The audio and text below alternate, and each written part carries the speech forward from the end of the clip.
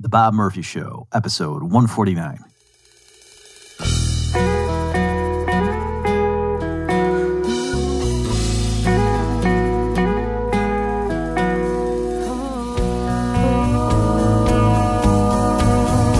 There's a tidal wave coming.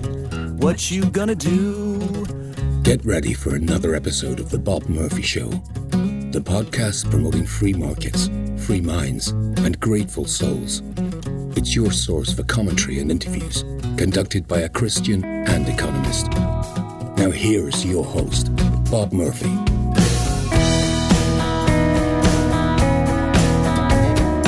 Well, people demanded it, and I've got George Selgin on the podcast today. Don't worry, in the last, 30 to 40% of the episode, we do talk about our differences with respect to fractional reserve banking. So that's in there. We knew couldn't possibly have George on without devoting at least some time to that. But before we get into that, we talk about his general background, how he got into Austrian economics. He gives some good history of the Austrian school from his personal experience, some of you may enjoy. And we also talk about Bitcoin and MMT, which I think a lot of you folks are going to appreciate. And then, yes, we do get into the fractional reserve debate stuff. So I would say if you haven't already read the material or watched my debate with George when we were at the Soho Forum, it would make sense to do that stuff first. Okay, so George, we try not to assume too much on the part of the listener, but you're going to get more out of the exchange, George and I, because we get pretty deep pretty fast. All right, and so I would suggest if you really want to understand the back and forth that we go through here, that you first watch the debate we had at the Soho Forum, and then if you really want to get into it, check out some of the links that I'll put. So it's going to be bobmurphyshow.com/149. So the only thing you really need to read from me is going to be my recent QJ article called More Than Quibbles. And that's all you need from me. Like, that's self-contained. That gives you the history and everything you need. And then I'll put some of George's stuff, some of the things like he might have co-authored with Larry White, where you can get his perspective. Unfortunately, it's going to be hard for you to get into. What I mean is, in order to understand some of the things that I'm critiquing from George's perspective or from his body of work, you would have to go read a whole book that he wrote. Okay, so obviously that might be tricky. So I'll list some of those things, but in terms of you just reading quick things to get up to speed, I will have those available, but also the longer stuff. So, like I say, I would recommend you watch the Soho Forum debate and then read at least my quibbles piece and the piece that I'll put where they say we are not Devo, we're Misesians, that he did with Larry White, to understand their basic position on fractional reserve banking. Also, I'll list a bunch of things that George has done at what's called Alt-M, that's more recent, where he talks about Canada and whatnot, and where he responds to my critique of him that has all come out since the Soho debate. So everything is there. Finally, before I let things loose here, let me just read you his official bio. George Selgin is a senior fellow and director of the Center for Monetary and Financial Alternatives at the Cato Institute and professor emeritus of economics at the University of Georgia. His research covers a broad range of topics within the field of monetary economics, including monetary history, macroeconomic theory, and the history of monetary thought. He is the author of The Theory of Free Banking, Good Money, Money Free and Unfree, Less Than Zero, The Case for a Falling Price Level in a Growing Economy, and most recently, Floored, How a Misguided Fed Experiment Deepened and Prolonged the Great Recession. So without further ado, here is my discussion with George Selgin. Well, George, welcome to the Bob Murphy Show. Well, thanks for having me, Bob. Looking forward to it. Me too. So why don't we start, as I do with most of my guests that I know the listeners are familiar with. Can you just tell us some of your early background and how did you get into economics? How old were you when you got into these ideas? Well, getting into economics was one of the few things I did because of advice from my father, who seldom gave me serious advice. Most of his advice was facetious or negative, like whatever you do, don't do what I've done. That was a typical piece of my father's advice. But for some reason, he encouraged me to study economics at one point.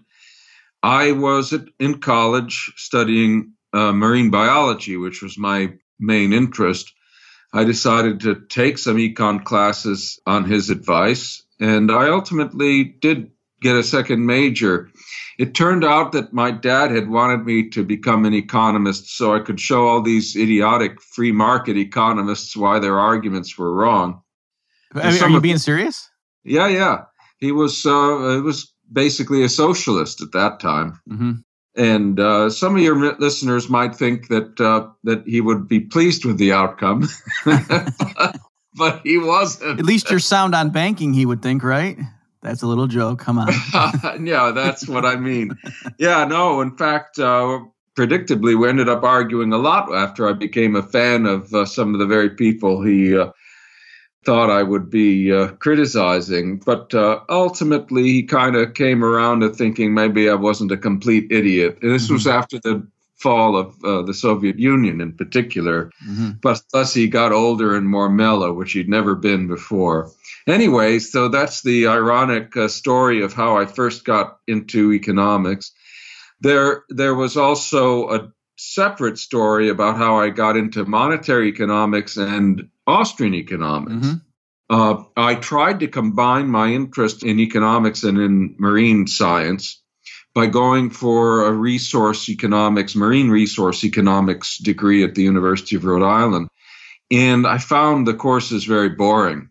And they didn't give me what I liked about either econ or marine science. Mm-hmm. So this was when the big inflation was going on. And big, of course, meaning double digit. So I found myself wanting to learn more about that and more about econ generally, because my econ degree had been a pretty rushed thing. I started reading everything I could get my hands on about monetary economics. And my friend Clint Bolick, who was a dorm mate of mine at Drew University, he pointed me to the Austrian economists. Mm-hmm. So I read Theory of Money and Credit, among many other books I was reading on money, and I was bowled over by it. I still am. For the date it was written, I still think it was the best thing on money that had been written up to that point, general treatise anyway. And then I read Hayek, Denationalization of Money.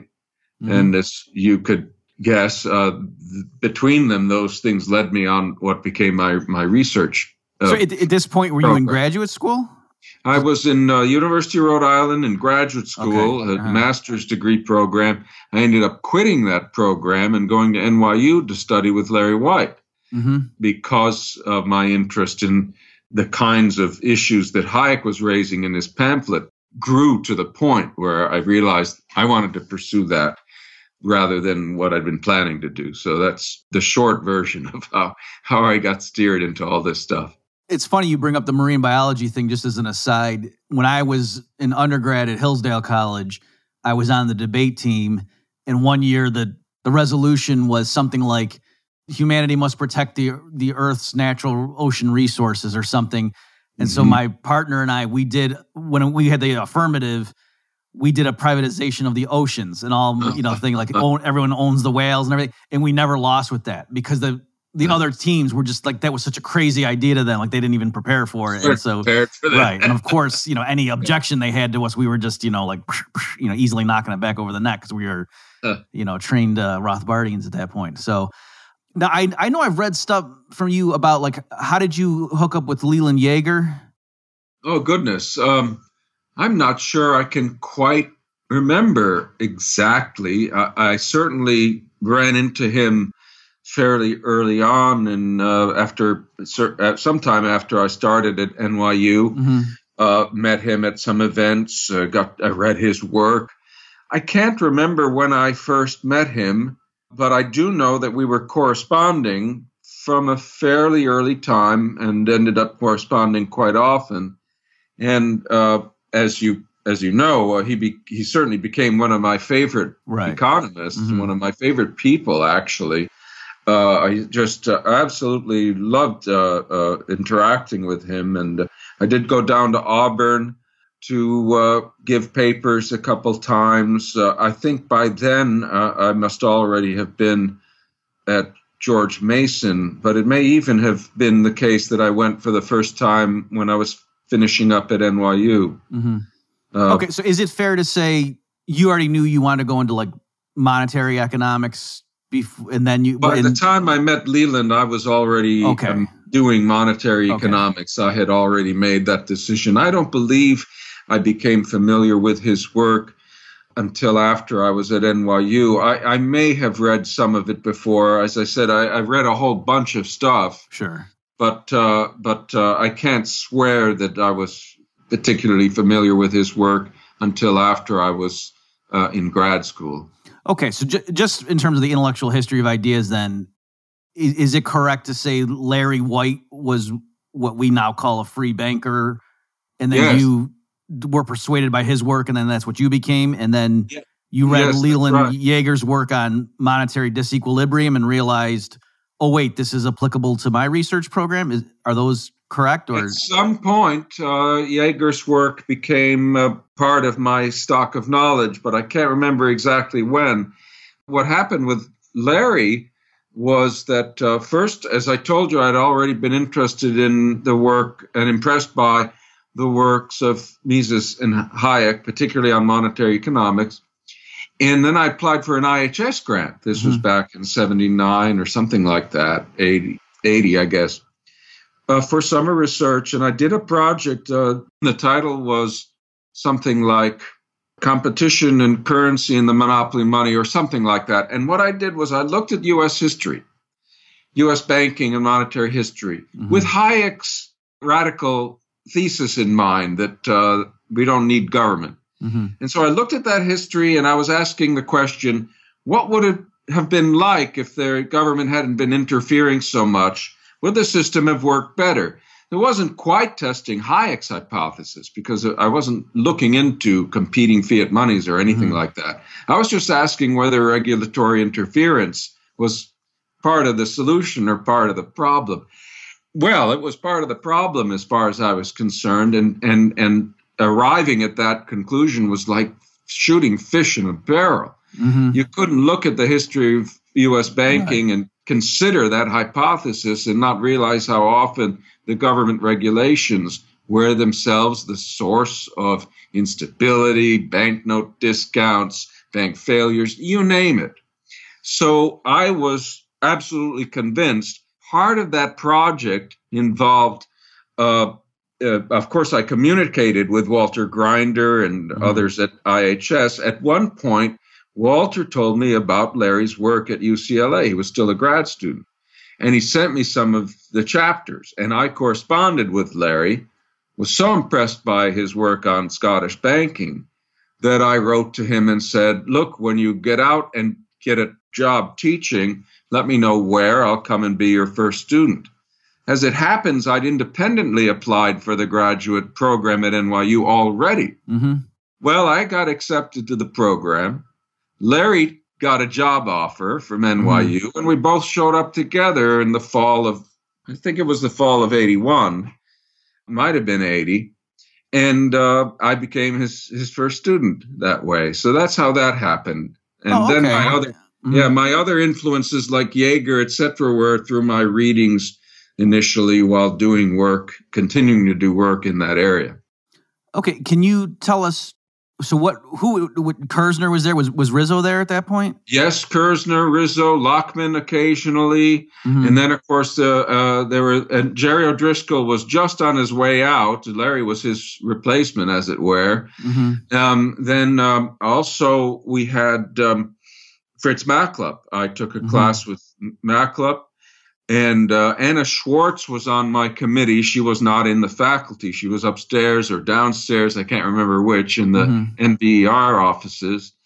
And then there were visitors like Bruce Caldwell and Dick Langlois and so on. I think David Glasner spent some time there. Now I can't remember, but I know I interacted with him a lot, so he must have been one of them. It's a lot of good people came through. Sure. As you know, there were always people coming through. Oh, yeah, right. So at that point, was there, because when I was there later, of course, there was like a weekly Austrian colloquium? Did they have that at the time? Had been going on. Okay. Yes, indeed. Yes. I presented praxeology and understanding at that colloquium, and I dare say it was one of the most controversial Austrian colloquiums that they ever had. It's funny because I was gonna read a passage from that in a little bit, and then like have the listener say, "Who do you think that was?" Because obviously they wouldn't have guessed it would be you. So I do want to come back to that. Feel free to read it. I might not guess it was me either. Yeah. Right now. So, okay, if you don't mind me just asking, because what happens a lot is, there's certain names that people hear, but they don't know too much about them. So, like, for example, can you just tell us a little bit about, actually, you mentioned Hayek's denationalization of money.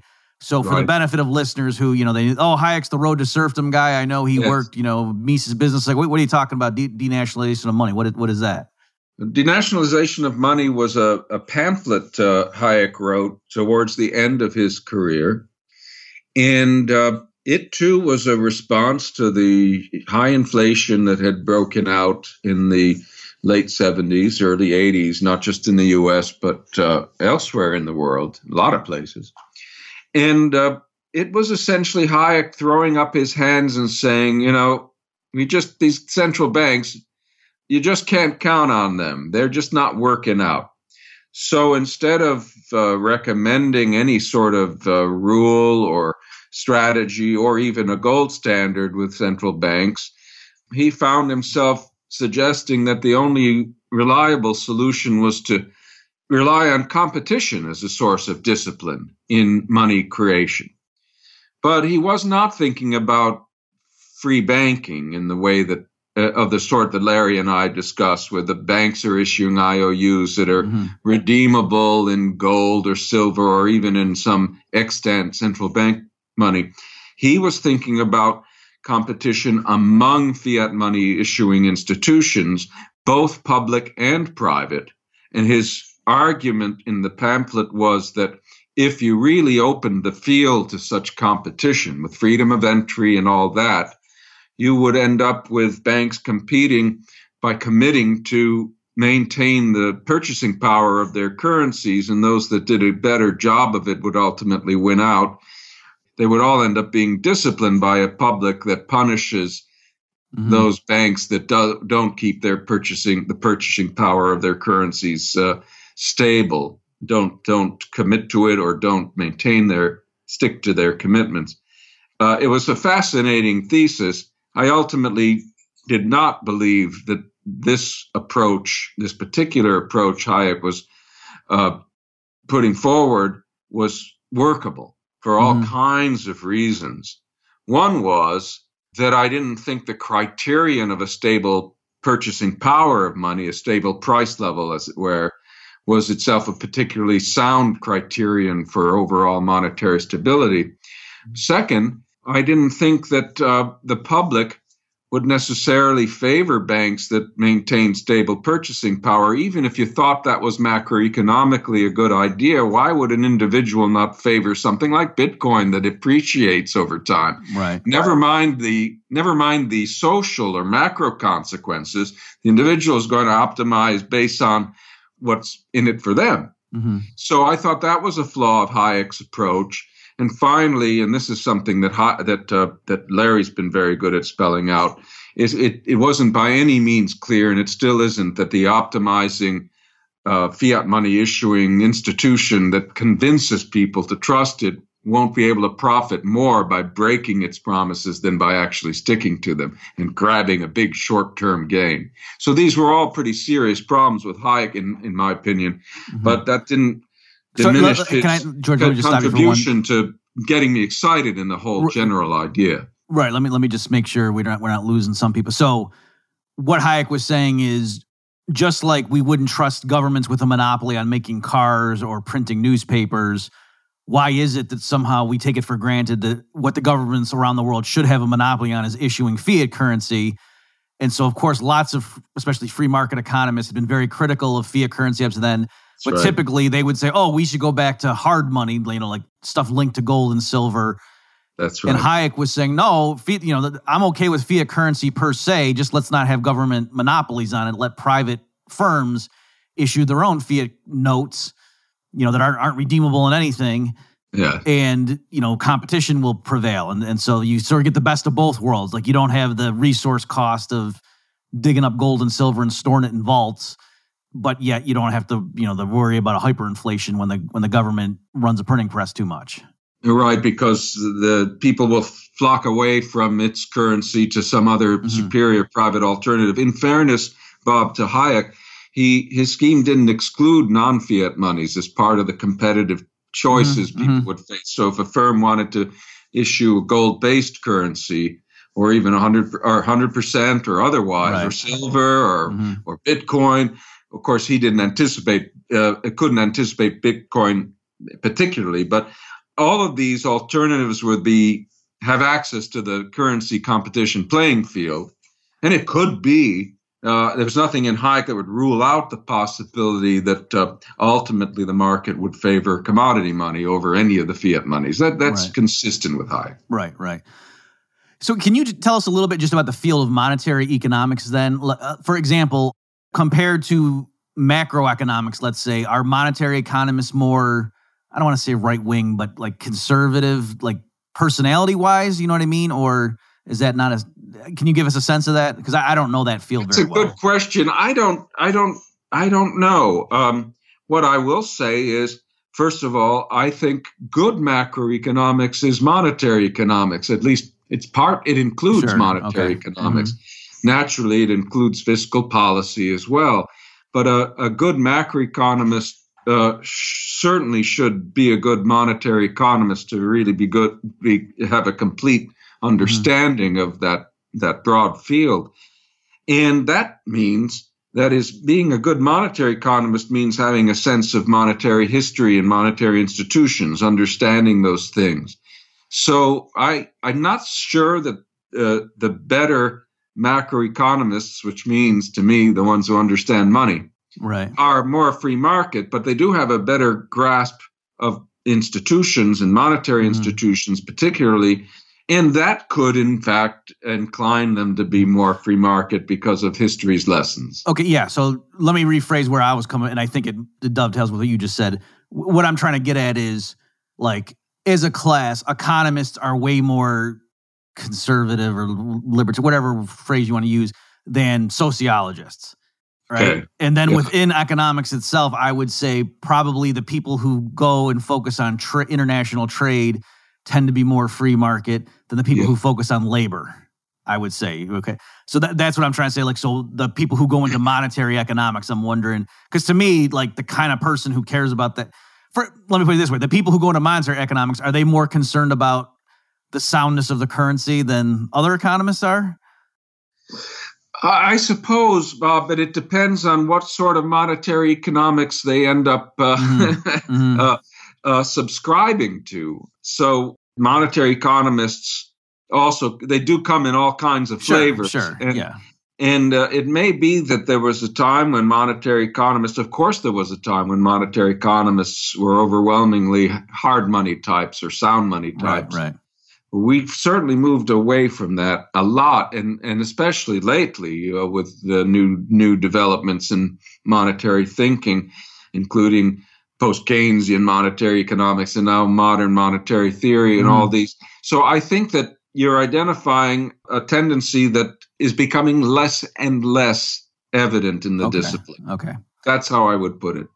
Okay, well, since you brought them up, can you comment on some of the recent trends, like, for example, Bitcoin and then also the MMT? Just like, what are your thoughts on those two things? On Bitcoin, the first observation I'd make is that it's the closest thing to what Hayek was actually writing about and hypothesizing about in the pamphlet we were talking about. It is not exactly an example of a private fiat money, but it's pretty darn close. I've written a paper where I classify Bitcoin and other cryptocurrencies like it as synthetic commodity money, which is something that, according to my classification, is half like fiat and half not. It's fiat money, and it's like fiat money in that there's no obvious commodity value. I say obvious because ultimately the distinction between a commodity and non-commodity is very subjective, and but let's just set that aside. the fact is, it's no obvious thing you do with your Bitcoin unless you're using it with the intent ultimately to realize its exchange value. But it's like a commodity money in that the scarcity is programmed into it. It's inevitable. You're never going to have more than 21 million Bitcoin. And that's unlike in Hayek's scheme, where the private fiat money issuers, they do have discretionary powers, and they're controlling the value of their currencies in a discretionary fashion, instead of having that value be automatically determined through an algorithm that adjusts quantity automatically, according to a strict rule. So, but anyway, despite those differences, the cryptocurrency world is the closest thing to a Hayek competing fiat money world that we've had. And he was, in that sense, remarkably prescient in thinking about it. So that's what's cool about Bitcoin to me. It's also cool that you could have many different algorithms of this sort that are more fancy, that have the supply adjusting to different outside conditions and all that. And I've talked about how, in principle, you could take any economist's idea of a monetary rule that a central bank should follow, or a feedback rule, etc. One can imagine designing a cryptocurrency where it's built into that. And then you throw away the key and you're stuck with this rule, but it could be a very, very fancy rule. And that actually ties Bitcoin not to Hayek, but to Milton Friedman, who semi-facetiously back in the 70s said we could get rid of central banks and replace them with computers. Well, we now have the capacity for computer-controlled monies that are much more sophisticated than anything that would have been possible back when Friedman first put that forward. So these are some of the things that make Bitcoin fascinating to me as a monetary economist. On the other hand, I don't think Bitcoin itself has the makings of anything like an ideal medium of exchange for all sorts of things, and even setting government interference aside. That, of course, is an important problem. But one of the things that Bitcoin fans overlook is the extreme difficulty of a new private independent currency unit not just gaining a foothold, which it certainly has, but becoming widely adopted to replace an established official currency or any established currency, unless that currency is a basket case. Then the network economies that tend to strongly favor an incumbent currency, because by definition that has a huge network. And in the case of the dollar, of course, it's an international network that's huge. If the currency is really, really, really badly managed, like a hyperinflation, we could imagine the network breaking down as people abandon it for an alternative or several. But even then, the dollar has a lot of currencies that are in line behind it before you get to Bitcoin, because they have relatively large networks and are not yet complete basket cases. So the chances of Bitcoin really taking off as an exchange medium, not as an investment medium, store of value, what have you, they're a lot slimmer than I think a lot of the Bitcoin enthusiasts would like to believe or actually believe.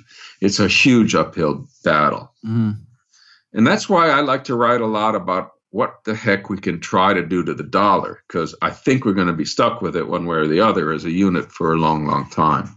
Okay. Actually, why don't I just keep asking you about that, and then I can ask you about MMT, because I know I threw two big topics at you. So as far as the Bitcoin thing, it's funny you said that about the fiat currency, because what I have done is I said, look, according to Mises' threefold classification from Theory of Money and Credit, that money can either be commodity, what he called a credit money, or fiat. I said Bitcoin clearly has to be a fiat money. It's certainly not a commodity money, and it's also not a credit money, and so the only one left.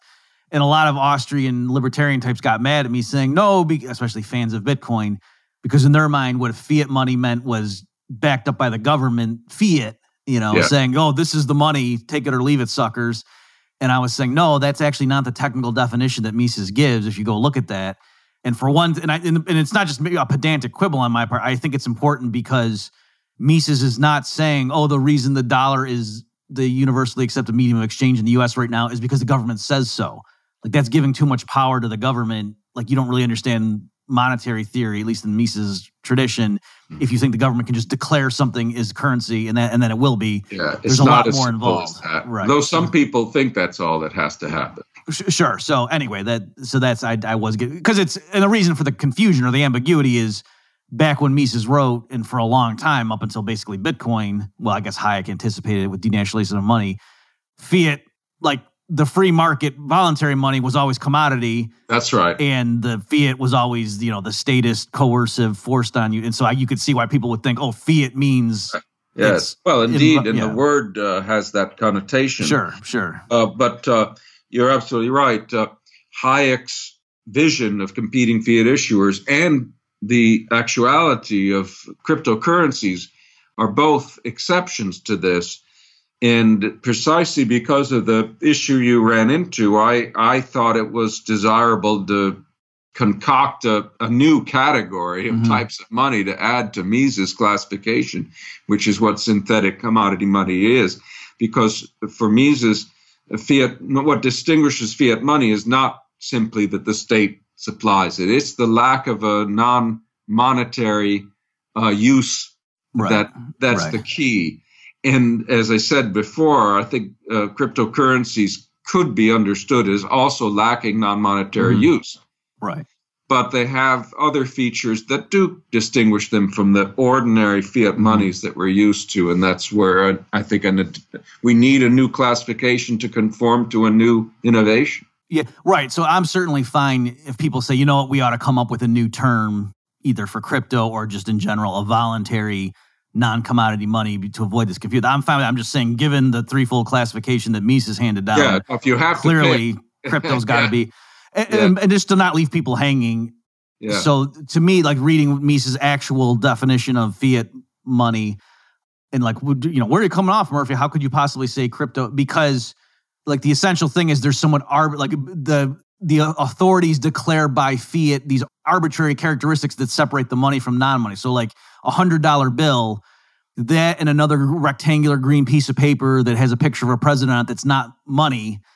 There's nothing special about the characteristics. It's just sort of an arbitrary, well, because the U.S. government said this is legal tender and this doesn't count as money. You see, whereas... Yeah, that's one view. Whereas with gold, it's but to be clear, I'm not saying what. Sorry, I shouldn't have said it's money, but like declaring this is a valid U.S. currency. You see what I mean? Like that Mises was trying to get there's somewhat arbitrary. Whereas like with gold coins, it's not that you have to ask some authority, hey, is this actually gold? Like it either is gold or it isn't. You know what I mean? Like that's like a natural thing. And so likewise with Bitcoin, like the difference between, why are there 21 million and not 22 million or 20 million? I mean, that's sort of an arbitrary thing. Or if I'm issuing, like in Hayek's vision, if I'm issuing Murphy notes, like I might declare, what is it that makes it an official, authentic Murphy note as opposed to a counterfeit? And I could list some criteria, but like those would kind of be arbitrary just to, cause scarcity. So and that's different from when tobacco was money. Like, what is it that makes it tobacco or not? It has more to do with people's subjective needs and so forth. So anyway, I think if one reads Mises' definition of what fiat means, it's not that he's saying, it's backed up by government guns. That's not what he means by... I think the crucial thing is whether there's an ultimate non-monetary use from which a value can be derived. And you can understand this by thinking of how Mises' terminology matches up with his understanding of the value of money and how it's determined, right? So with a commodity money, of course, we have the commodity value being the ultimate determinant of the value of the units that are used as money. With a fiat money, we have the famous regression theorem where there's ultimately that commodity value, but the government has, as it were, at some point in history, pulled the commodity tablecloth from underneath the medium of exchange that it rests upon it, and the momentum there keeps the thing, as it were, going. And then, of course, with credit money, You have, and it's a crucial classification for explaining some episodes that too many economists overlook. You have a money that is temporarily not redeemable, but the expectation is that it will be redeemed, and so you could treat it like little bonds to dated securities. And all of those things make a lot of sense in light of his theory of value. I think, though, when you get to Bitcoin, for example, you have something where it is fiat in the sense that it fits that better than the commodity theory, because there's no use value. But at the same time, it has the distinction of having it doesn't have a manipulable supply. And that sounds a lot like the equivalent of something buried in the ground. And when we speak about Bitcoin mining, of course, we're making it sound a lot like commodity money. And there is an aspect of it that is more like commodity than fiat. Right. So I say we treat it as a hybrid, which I think is what it is. Let me ask you, just mentioned Mises' regression theorem. So just quickly for the listeners, that was the idea Mises was saying any medium of exchange, to explain its current purchasing power, you can go back in time to the point when it was just a regular commodity, and that has to be the basis for it, because otherwise, how would anybody, how would it get off the ground? How would anyone know how to evaluate the thing in the beginning stages? That's so right. Certainly its use as a medium of exchange could augment that. And then Mises even has passages, and so does Rothbard, where even if that original commodity usage were to disappear, the thing could still go on. But the point was, at some point in the past, it would have had to have been just a regular commodity.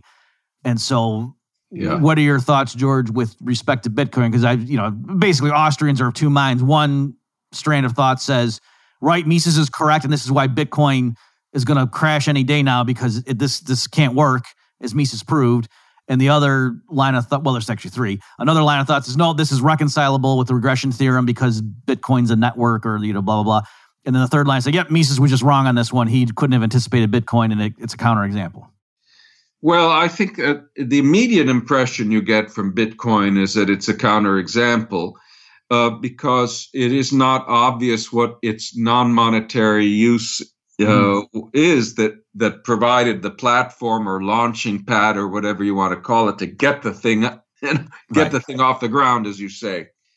And I always like to use that analogy of a rocket booster, where you need a certain amount of something to get the thing out into the atmosphere, and then it'll go ahead and rotate around the planet for a good long time before it comes crashing down, which is also not a bad analogy with fiat money, because we know that it tends to depreciate over time. So anyway, I think ultimately for me, the solution is the best solution to this question of whether Mises was wrong or whether, in fact, Bitcoin fits the regression theorem is the one that Conrad Graf offered in a very good paper he wrote some time ago, which asks us to expand our notion of what use value means, to be more subjective about it, and to allow for the fact that things can have a use value that isn't at all obvious.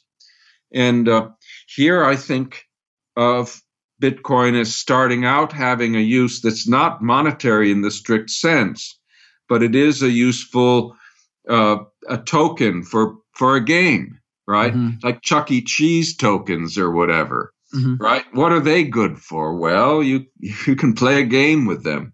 In this case, it's not a question of redemption value. It's just that you're using these things for keeping track of stuff. And so that very limited in use was enough. It was it was a toy. It was a little toy. Monopoly money is a toy, right? But it was enough. It turns out that you can come up with something that's brand new and that doesn't have any use until you come up with it. And you're coming up at the same time with some things to do with it, as you do with a game. And I think that that's really the answer. I haven't expressed it as well as I would like to, but I could come up with a game right now and just invent a little thing that we're going to use to play it. It could be the pieces you use on the board of the game, but you can only use these pieces. That's the rule. The next thing you know, the pieces are valuable. So the invention of a new entity that had no prior usefulness can come along with the invention of an activity for which it's useful. And that is something like what I think happened with Bitcoin, only it grew and grew until once the thing was established as useful for playing, it became valuable for other things. Okay, interesting. Yeah, I mean, I suppose if people were on an ocean liner that crashed on a tropical island, the standard scenario, and no one had any U.S. currency, and they happened to have those, someone had a game of Monopoly, and they had those things, conceivably, you could imagine you check in 20 years later, and that's their money because they can't print anymore. Yes, why not the Monopoly money as opposed to some other stuff that they drag onto the shore from the shipwreck that, might also not be very valuable in the context that it finds itself in, like, playing cards or right. Let's think of something better because cards are useful for fun. Let's suppose you have a bunch of nails, but there's no wood on the island or anything like that. You could still find yourself doing something with them that could initially be not exchange, but just a way of keeping track of things, an accounting method or something like that, tallies, right? And the next thing you know, they're valuable. Yeah. So we have to be, if we're radically subjective about this, I think the good news is we can get anything to fit into the regression theorem. The bad news is that if we can do that, it's not clear that we have a distinction between fiat and non-fiat money anymore. Well, yeah, right. That was my concern with some of the attempts to salvage Mises on this point was you almost make it vacuous. Like clearly before Bitcoin, what he was saying, like you totally got it. Like, yes, he's really teaching me about the world with this insight. And then to make it non-falsifiable almost seems so anyway. That's true. Menger's theory of the evolution of money, though, is kind of like that too, right? The good news is it can explain how almost anything can become money. The bad news is it can explain how almost anything can become money. Right. So some theories are like that, and you have to kind of, I guess you've got to, I think I'm inclined to see the glass as being half full rather than half empty in cases like that, because sometimes reality is just very, very, very open-ended, and our theory should reflect that. Right. Okay, so I had also asked you then about, not that we need to get bogged down on this, but MMT. Oh, yes. For the benefit of listeners who just, like to hear Alexandria Ocasio-Cortez mentioning it, just what the heck is it? And then how do you, what are your thoughts on it? Well, I don't know if I could do justice to this question, especially if we're to take on some other topics besides it. But I will say, first of all, that it's important to recognize that MMT is a collection of different ideas. It covers actually all sorts of things. And for example, it embodies or includes views about the origins of money, chartalist views, modern versions of chartalism, which do assign a crucial role to the state. The state decides what's going to be money. It decides what it's going to accept in payments to itself, especially taxes, but others as well. And this is the thing that ultimately drives, according to MMT, what actually is used in society at large as its generally accepted medium of exchange. That's part of MMT. It's not the part you're hearing about a lot these days, right. But it is part of it. The parts that are heard about more lately have to do with the question of government finance. And the principal argument of MMT here is that the government can afford to do anything if any government can afford to pay for anything, so provided it issues fiat money on a floating exchange rate basis. That is, it has a truly sovereign, independent money that it issues, because essentially it has unlimited powers to increase the nominal quantity of the stuff, provided it has arranged things so that it doesn't have a pesky independent central bank that doesn't want to cooperate. But in principle, you can always print enough to pay off anything. And as with many MMT arguments, this one is true. In some senses, it's true, but one has to be very careful about pushing it too far. And of course, the immediate reaction most people will have to that argument, I think, is a sound one. They'll say, well, yes, the governments do have the ability to pay their nominal debts as long as they have printing presses with which to do so. They can pay their nominal expenses, but not without any cost to society. The most obvious cost is that at some point, creating too much paper money, or creating too much money more broadly, I should say, will put upward pressure on prices. We'll have inflation, and it's hardly unorthodox to, to point out that there are limits to the extent to which governments can take advantage of the printing press, and some of them, of course, historically have exceeded those limits with disastrous consequences. Now, the MMTs are not denying this. And to crudely characterize what they do is they'll have maybe every 3 or 4 pages, they'll say, of course, there's a real resource constraint. And that's what we're trying to emphasize. That's all that matters. There are a lot of these phony constraints, like in central bank rules or budget ceilings and so on. Those are artificial constraints that prevent governments from using their printing presses as much as they might to pay for things.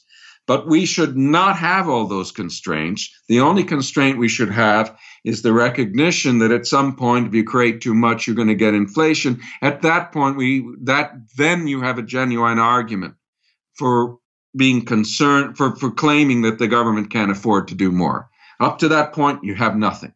Mm-hmm. And all of this is kind of sound, except that they'll make that emphasis, they'll emphasize the real resource constraint every 4 or 5 pages, and in between they'll talk about things as if the resource constraint is never binding, so you don't really have to think about it very much. And so they'll blithely argue, some of them, I don't want to be unfair, but some of them will blithely argue, we can pay for the Green New Deal, and go on and on about that. What they mean is, the printing press capacity is there, et cetera, et cetera. But when they're talking that way, they don't say, well, we could pay for it up to a point, but we might not be able to without running into the real resource constraint. That's kind of in the fine print.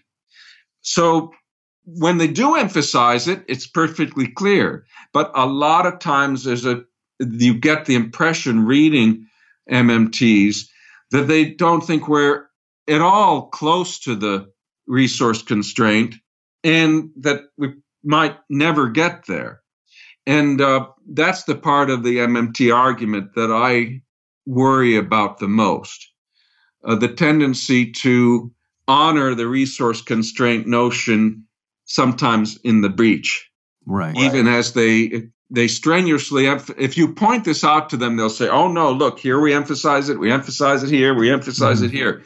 But there are a lot of contexts in which it seems to disappear for just long enough to give people the impression that MMT has found some kind of magic cornucopia that other economists have been unaware of. Right. I know exactly what you mean, George. Like, Stephanie Kelton, for example, will retweet somebody saying, like, oh, how could we afford a Green New Deal? And she'll just, have an emoji like rolling her eyes or something like, here we go again. How can we afford? Yeah. So you're right. They're certainly leading you to believe this is just mysticism. Clearly, we can have a Green New Deal. Clearly, we can have health insurance for everybody. Everybody can go to college. Blah, blah, blah.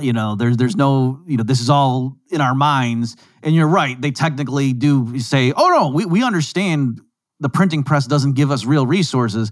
But in practice, the fans of MMT have been led to believe we can have all of this good stuff if just, we would get Mitch McConnell out of the way. Yeah.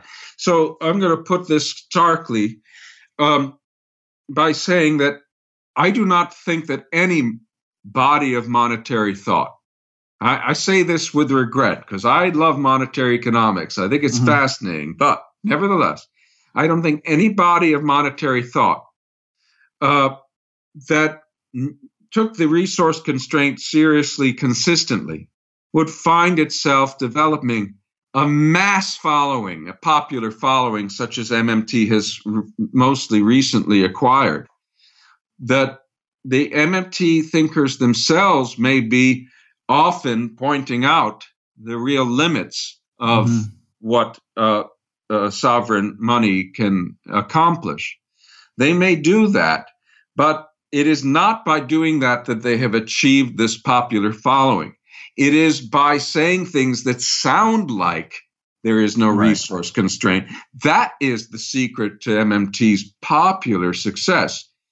And just think about it. How many people in the world care about whether there's some subtle innovation in understanding of monetary policy?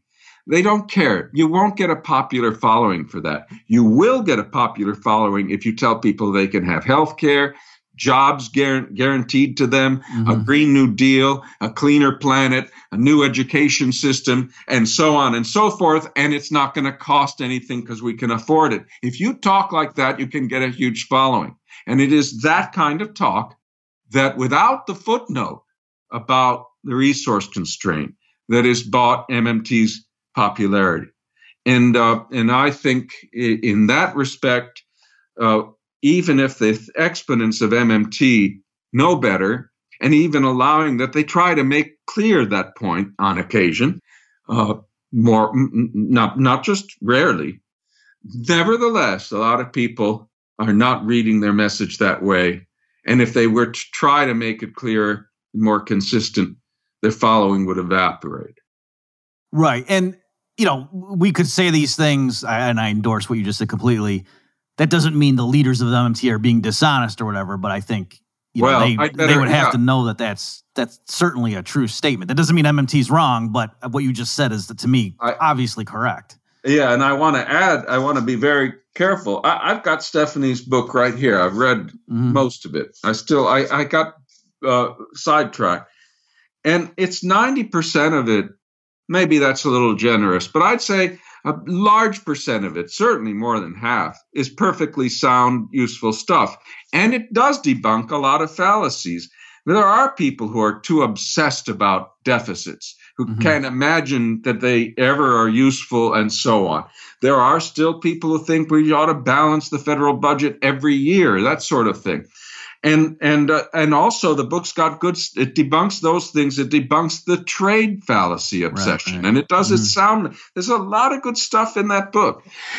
So I want to emphasize this, that it isn't merely by promising lots of goodies to people that MMT has achieved a following. It has valuable things to offer, and I also want to say that some of the MMTs, I think Stephanie is one, Nathan Tankus is another of my favorites, Eric Timoin. These people really know their monetary institutions exceedingly well. They know the nuts and bolts of how the U.S. monetary system works, including the sometimes recondite legal aspects of the workings of the system, as well or better than most people. And they're a force to be reckoned with because of that kind of knowledge. So anyone who wants to just kind of brush them aside as being crazy or ill-informed, etc., is making a very big mistake, both because it's underestimating them and because and therefore missing an opportunity to take on or to really offer serious counter arguments, and because you can learn a lot from them because they have the institutional detail awareness that most of us could benefit from. Right. So, and I endorse that as well, George. So I know you know this, but for the folks at home, I reviewed Stephanie's book. And that's how I basically said, I'm going to take, it was a long review I wrote. I realized I can't just pop this off. By the way, I read your review. I thought it was very good. Oh, thank you. Particularly, I liked, if I may say, to interject, when you pointed out that the advantage of sovereign money is not an advantage that can be used to any extent without losing it. At some point, you lose your money's sovereign status by trying to You like implementing use it MMT. to the- Yeah. Yeah, you use it to the point where you run into those real resource constraints and prices start rising like crazy. The next thing you know, you don't have a sovereign money advantage at all. It's not because it's overlooking the benefits of sovereign money that Greece Right. joined the Eurozone. Yep. It had no choice. Yeah. So, folks, this is bobmurphyshow.com/149. So in addition to linking to George's stuff, I'll put my review in there in case you missed it. But yeah, that was exactly the point I took George saying, this is serious. Like, and Stephanie Kelton, like she had some very clever arguments and things in there too. So yeah, they weren't just saying, oh, run the printing press, we get everything we want. Like you understand why people think this is a brilliant new insight. And it's just to us, we realize that, wait a minute, they're overlooking something pretty obvious. Or like you say, they're mentioning it every once in a while, but leading you to believe, don't worry, that's actually not going to manifest itself. I think that's right. I think people can read many of their works that last way. Okay, we could talk about any of these things, but I do want to hit some other topics here. Okay, so we had mentioned this before. I'm going to read. This is something that the Ludwig von Mises Institute published, folks. And here, I'll read it's a 69-page pamphlet, essay, I don't know what you call it. But let me just read the conclusion of it. It says, of course, it may be that a world exists in which praxeology would not provide useful knowledge, but this would not be a world in which either purposeful action or economic knowledge mattered or would be possible. The observations of any non-praxeological economics, even if valid, could not serve any useful purpose. Furthermore, theories of knowledge dissemination and of the market process, however informative they may be, can no more replace praxeology than they can undermine the doctrine of the radically collidic society, nor should they be viewed as prerequisites to the drawing of valid praxeological conclusions. So this is a very Misesian piece that upholds praxeology against, or not against, but like is a thing that's separately important from market process economics. And it was written by George Selgin. So this is amazing. Well, yeah, I wrote that. I was a third year or second year, I can't remember which, grad student at NYU. Mm-hmm. So I was very much a Misesian in those days. Mm-hmm. No question about it. How do I feel about that argument now? It's a good question. I'm not even sure, because I think my arguments were clever enough, but I'm not sure they were more than clever. Here's what I'd like to say, though, and what I do say in that pamphlet that I think is of lasting importance. Mm-hmm. And it has to do not just with my own perspective, but with my understanding of what Mises was arguing when he argued for praxeology.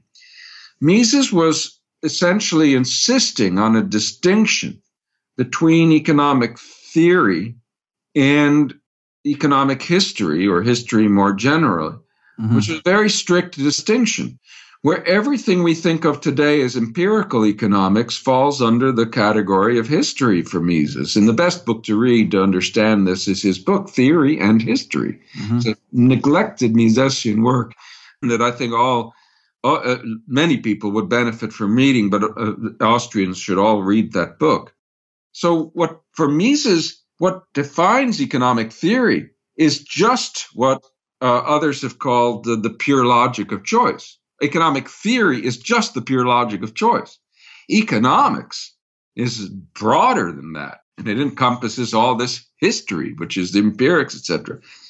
Well, in the pamphlet, I try to argue that the logic of choice part of economics is very important, and we can't dispense with it. And that's what that conclusion is all about. We can't, if we wave away the assumptions that allow us to talk about the logic of choice, to analyze it, to draw out its implications, we're left with nothing. We don't have a foundation for reasoning about economic phenomena.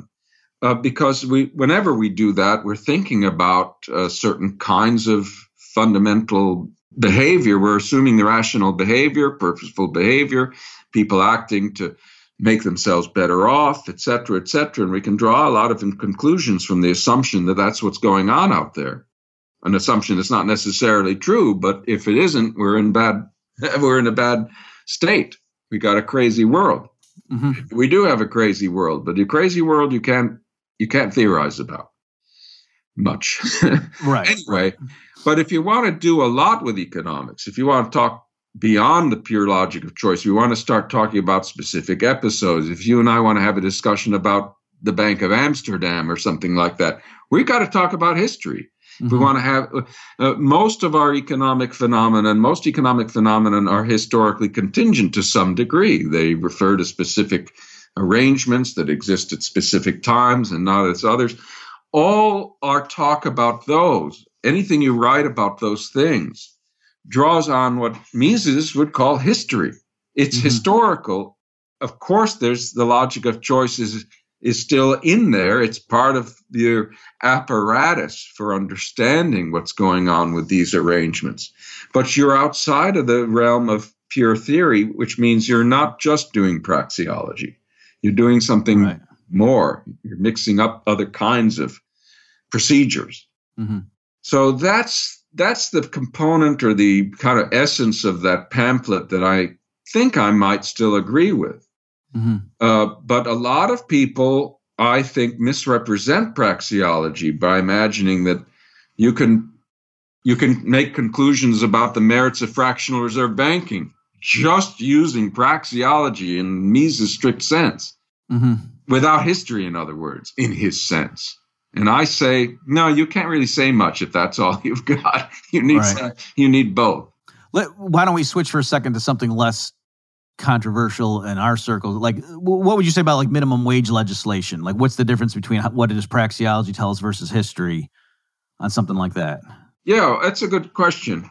I think praxeology can tell you that there's such a thing as a market clearing wage, and that if you have a wage rate arbitrarily set above that level, you're going to have a quantity of labor supplied that differs from the quantity demanded, et cetera, et cetera. What the praxeology can't tell you at all is how big a difference any particular minimum wage will make, or even if it's binding, even if it is above, whether it is actually above that market clearing wage, and so on. Perhaps a better example of this is the theory of the business cycle, the Austrian theory of the business cycle, where there's a lot of writing out there about how it can't be refuted because it's part of praxeology, it's based on a logical chain of reasoning, et cetera, et cetera. But while that it may be valid as a theory, valid and true are not the same. Logical validity is one thing. Applicability to any particular episode, that requires that some history to establish. And it also calls for history. And again, I'm using the term history in Mises' sense to mean any empirical investigation, drawing on empirical evidence. It takes history to establish the oomph of the theory. How much does it explain? So you could have an episode where the basic conditions of the Austrian theory of the business cycle are met, and you do have credit expansion that is driving interest rates below their natural level, let's say. So you've met that basic requirement, and that you have to establish that much historically. Right. But the effects could be teeny-weeny. In other words, the theory itself doesn't really explain that much about what's happening in that episode. It must be some other stuff going on because the Austrian business cycle component is just too small to explain the depths of the subsequent crash or whatever. So, for an obvious example, that you're like, I wouldn't argue, in May 2020, the reason the unemployment rate was so high was because of Bernanke's crazy interest rate policy. Exactly, yeah. You certainly couldn't argue it without having to do some empirical deep diving to back your statement up. And it's no answer to say, well, I'm sure the Austrian theory is the right theory for this episode because it's logically entirely valid. There's no errors in the chain of reasoning. It's always correct. Something can be always valid and always useless in principle. Right. Hey, everyone. Let's just take a break from the discussion for me to mention, if you like what you're hearing and you want to hear it more frequently, that I encourage you to support the show. For details, go to bobmurphyshow.com/contribute. Thanks. Okay, well, that's a great springboard then to go into. I know I only have you for a half an hour here left. What the people want is you and me talking about fractional reserve banking. Fractional reserves. Well, we can't deny them that, Bob. We mustn't deny them that. Right, so right. Go. So we believe in consumer sovereignty. So the just a backdrop for people who don't know. So George and I. So in case you don't know this, George, I used to be on your side. Like you and Larry White and your we're not Devo, we're Misesians, that article. Yeah. And by the way, again, folks, this is bobmurphyshow.com/149. I'll link to all this stuff. I used to take your guys' side on that, and then it was only later that I flipped, and not so much on the ethical stuff, like is it fraud or not? Because it's, I don't want to get into that stuff. And also, I'm certainly not going to die on that hill, put it that way. I think there's ways you could write contracts that clearly everybody knows what's going on. There's no fraud per se. But the one that the more I read and whatever, especially reading Salerno stuff, that I did flip on was this claim, and this is what folks George and I debated at the Soho Forum, and George won the debate according to their rules. He convinced more people. Attach too much significance to those debate outcomes. Right, I wasn't trying to be underhanded. I just meant I didn't mean saying, you convinced me, but I meant you could be right and you would lose, and vice versa. Right, I'm saying according to the the official rules, was Oxford voting or debate rules. You convinced more of the people to change their views than I did in the audience. So that's what I mean when I say George won. So we debated the proposition that fractional reserve banking, I forget the exact word, is inherently unstable or something like that. And so to me, as I read Mises and whatever, I believe that what Mises was already his framework. If one believes in Austrian business cycle theory, then you think the thing that triggers it is not just excessive credit creation, but any creation of new fiduciary media. And if it's just a little bit, it's not going to be a big deal. But to me, it's not that, as long as, and whereas in contrast, well, why don't you explain your position then? Yeah, sure. Like a theoretical level. First of all, the hill I don't want to die on is the hill where you're fighting to claim that the Mises was himself a fractional reserve banker. Right. I don't want to die on that hill. Larry's been trying to fight that battle. I'm perfectly... Sorry, George, let me just please just to clarify for the audience. So, folks, obviously, I'm not saying, if I can prove Mises believed it, then that means George is wrong. That at all, Bob. No, I know you mean, but I just want, but it is, so just for people to realize that these guys are different thinkers. Larry has not been so, because to me, I think it's kind of open and shut, at least certain passages of Mises. And so I appreciate you being willing to say, okay, maybe Mises does agree with you, Bob, but you're both wrong. That's fine in my book. There are definitely passages in Mises that make it sound to me like he's saying you can't have any fractional reserves without cyclical consequences. Mm-hmm. He's not consistent, but there are passages like that. So I disagree with Mises when he talks that way. Fair enough. Okay, great. Now, as for where you and I part company, Bob, I think part of the problem is it's not so easy as you think to avoid getting up on the ethics hill and fighting there, while still maintaining that fractional reserve banking is inherently destabilizing. For example, I reread your piece that you sent to me that was the 2019 piece responding to some of my arguments. And what you say there is you disagree with the idea that a person holding a banknote, let's say, right, holding a banknote is lending to the bank that issued the note. Well, it's hard to sustain that without actually implicitly implying that the note is not an IOU issued by the bank. And of course, that if that's true, the bank not only can cause a business cycle by lending funds that have been provided to it in exchange for that note, but would be violating property rights because what it's lending doesn't belong to it implicitly. So I think it's not as easy to separate the ethics from the economics of cycles as you might think. And that's why ultimately I find myself wanting to say, Bob, no, we have to talk about whether that note is really an IOU or not. Okay, so let me instrument. If you don't mind, let me try to paraphrase to make sure people are following, because I do see what you're saying now. Okay, so when I said a minute ago, hey, I don't want to die on the hill of ethics and fraud or not, I want to just focus on the economics. What I was referring to is like Walter Block and Hans Hoppe, and was Holtzman a co-author on that one? I think he was. He may very well have been. I know for sure Block and Hoppe think this, or at least they have in print. Yeah, no, I know Holtzman does think he does. He does think it. Okay. And they would say things like, look, I don't care. Like they're saying, look, at the very notion of fractional reserve banking, its essence is there are multiple people who think they are the sole owners of a given quantity of money.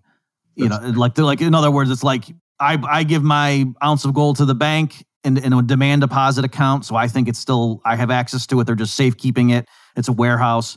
And then the bank goes and lends 90% of it to somebody else.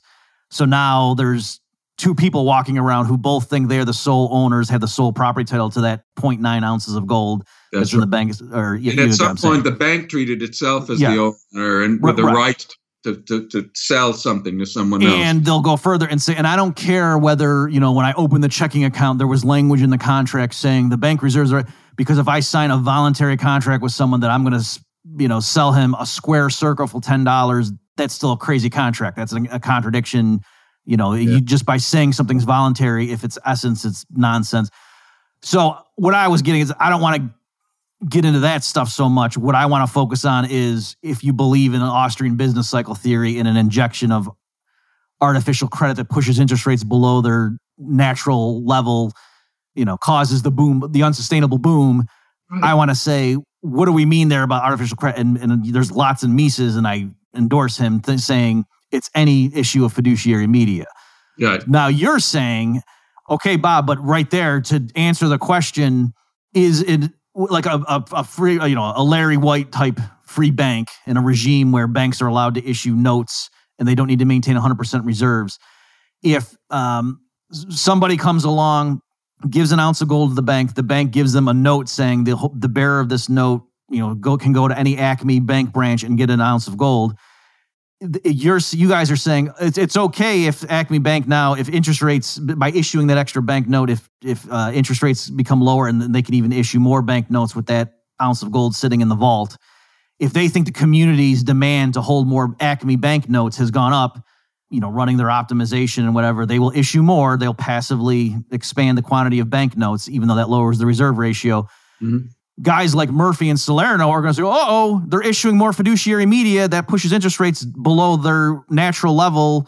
And, that's going to cause the boom bust cycle. And you're going to say, no, because the community, by being willing to add more banknotes to their cash holdings, cash broadly construed, implicitly they're lending to the bank. That's right. And so the genuine saving of the community has increased. And so that's why interest rates should fall.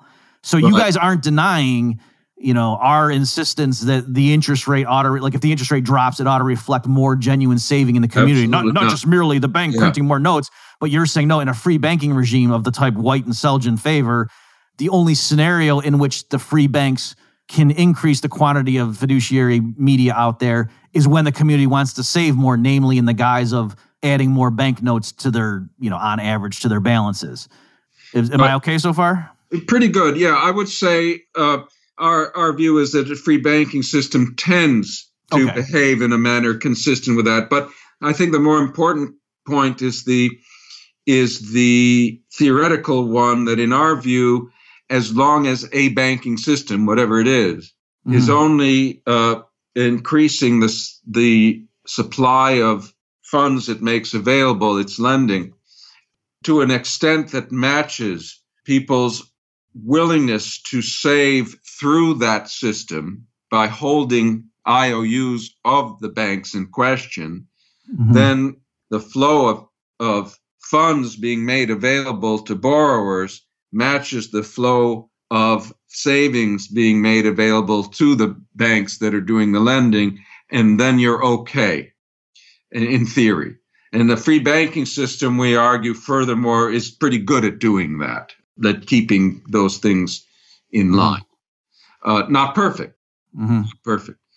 And the point I was getting to earlier is it's hard to separate the argument here from the ethical question, because our argument rests on the assumption, on the fact, as we claim, that the notes and liabilities that the banks are issuing are indeed IOUs, and that willingness to hold on to those IOUs is a reflection of savings. Now, if they're not IOUs, you're still saving by holding them, but you're not offering your funds to an intermediary to lend.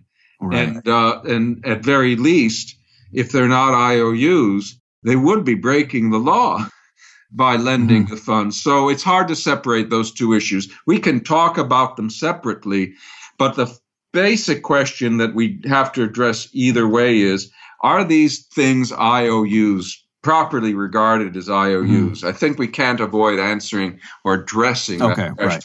And so just to continue that then, and again, folks, I lay this out more, and I give references to George's work in the article's called More Than Quibbles, Problems with the Fractional Reserve Free Banking or Theory and Evidence or something like that. I'll link to it, obviously.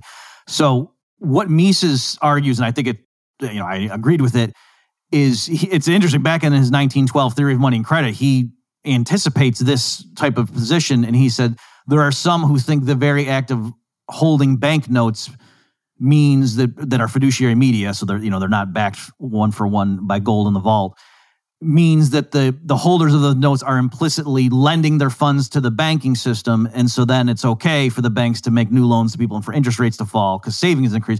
But Mises rejects that. Yes. He says, look, I don't care about the juridical language, but in practice, if these banknotes are what Mises calls money in the broader sense, meaning that, you can go around to merchants, they accept them at par, then they perform all the functions of money proper.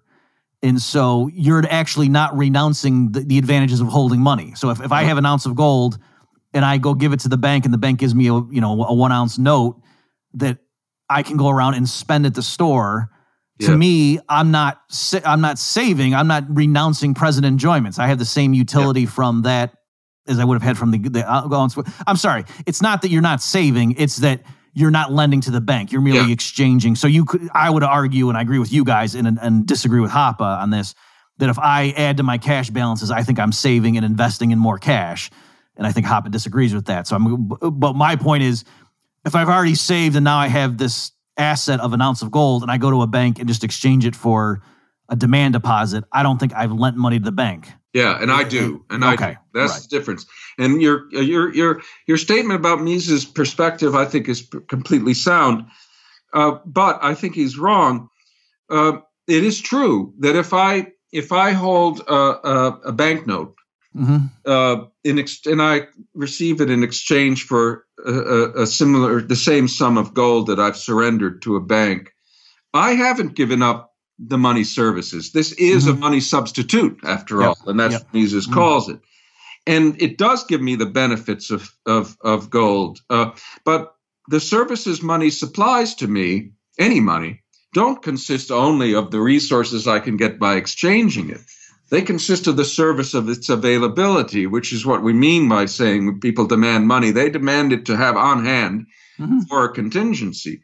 Now, it's very important to recognize that when Larry and I say someone who's holding a banknote is saving and making their savings available to the issuing bank, we mean they're making it available as long as they don't spend it.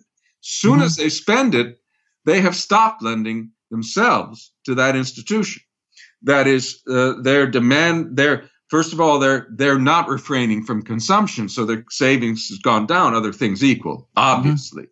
And if our savings have gone down, that means that if we're saving less, presumably we're not offering as many savings to the bank. So it's a temporary kind of savings, and it could last for a day or a month or whatever. The bank's job is to deal with not just one person's such savings, but a whole bunch of them, take advantage of the law of large numbers, and at any time have a quantity of outstanding credits that matches the real demand to hold the IOUs at any time. And it, of course, can be the case that most of these little contributions of savings to the bank don't last very long, yet in their totality, there's a supply that's fairly steady that lasts a long, long time. And therefore, if the lending is consistent with that totality, that's all that matters for the business cycle to not be triggered.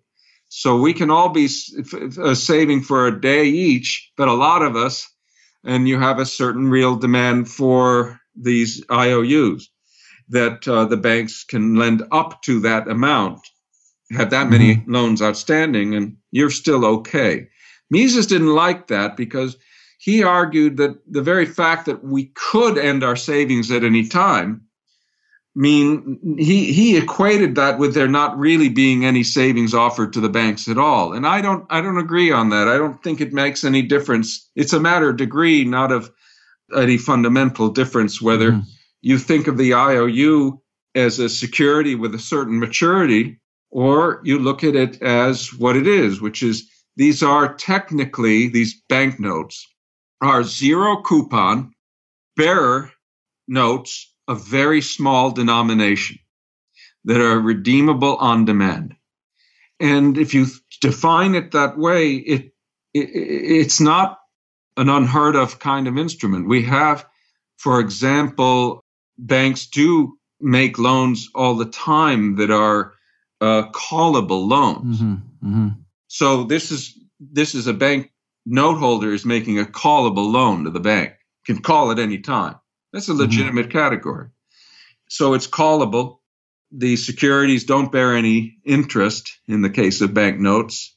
That's unusual, but not impossible to fathom, and so on. So I think that if we just look at these things, I think there's nothing illegitimate about looking at these things as little loans.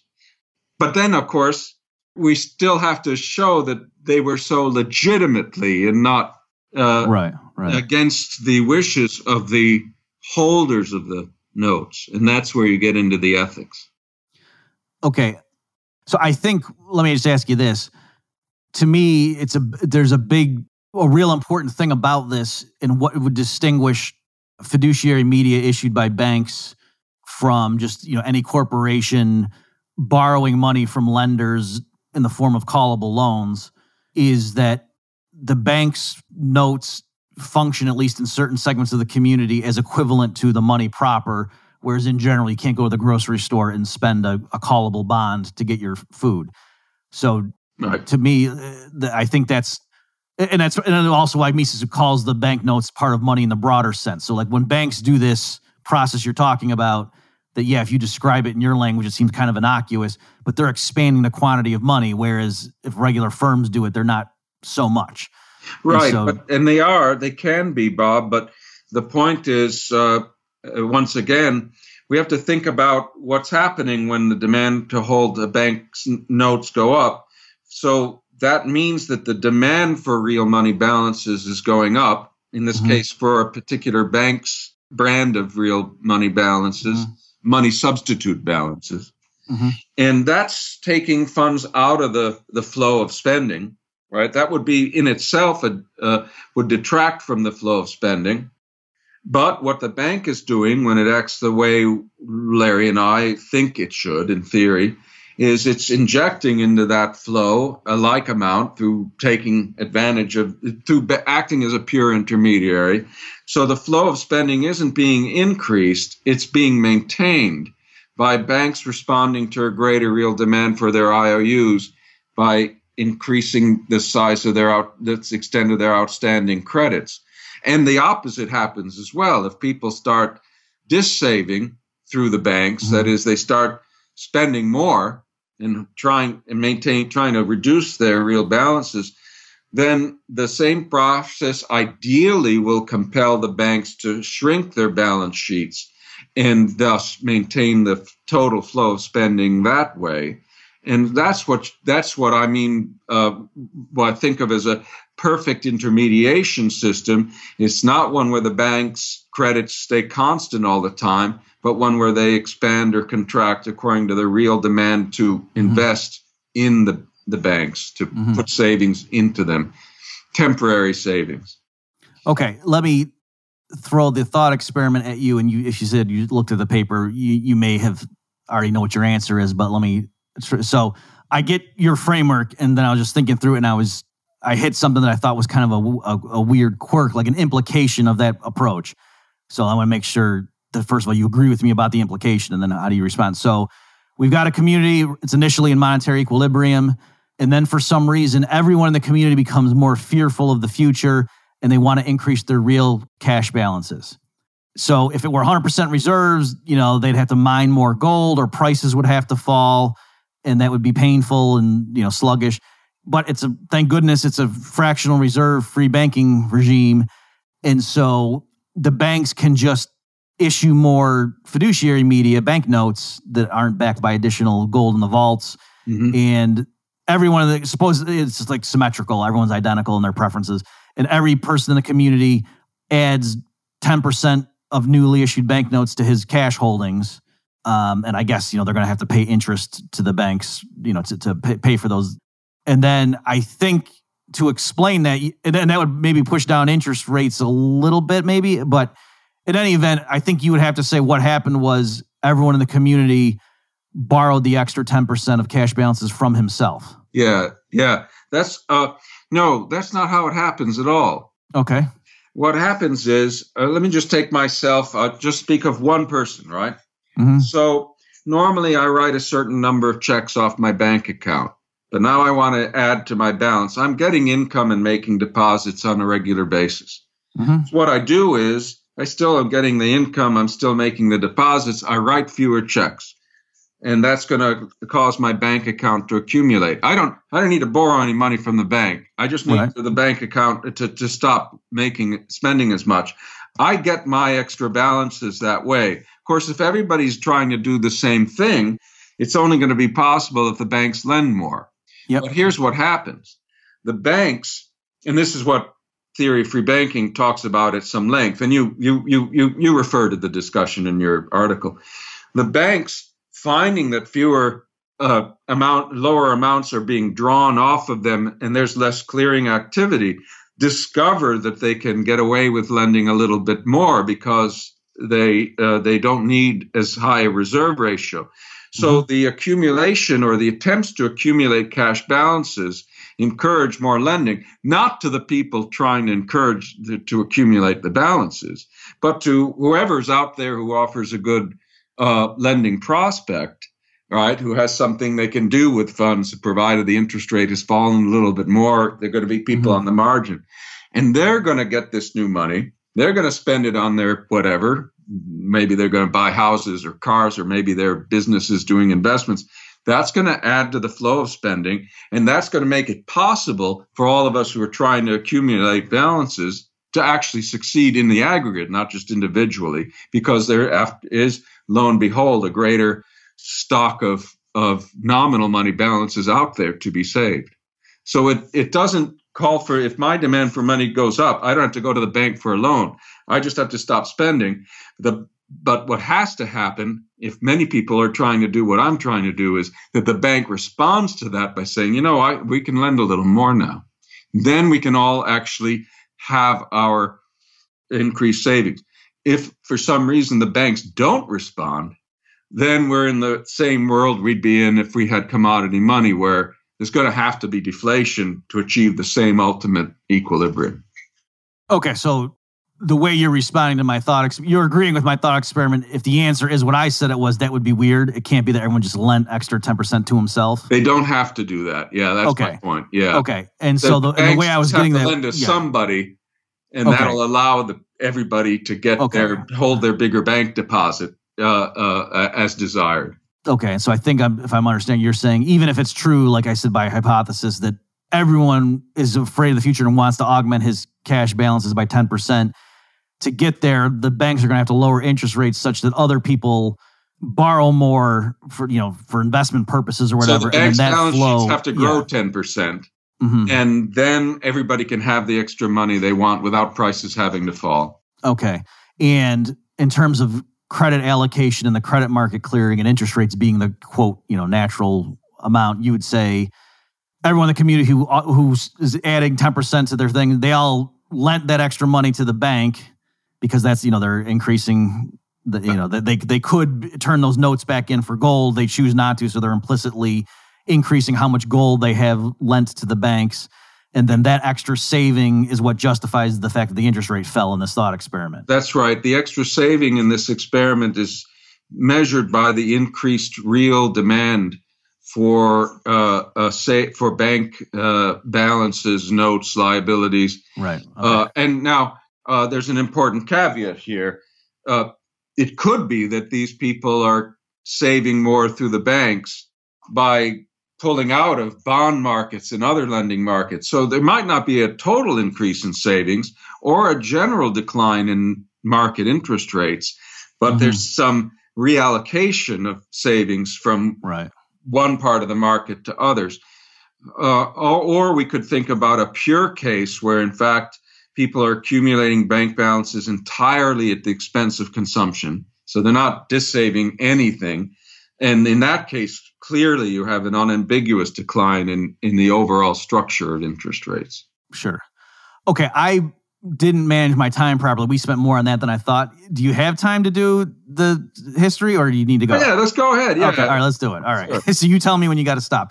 Okay, so also in the paper and in the debate, we got into, so the two big things that you and Larry, well, you personally, tell me if you think Larry agrees with you.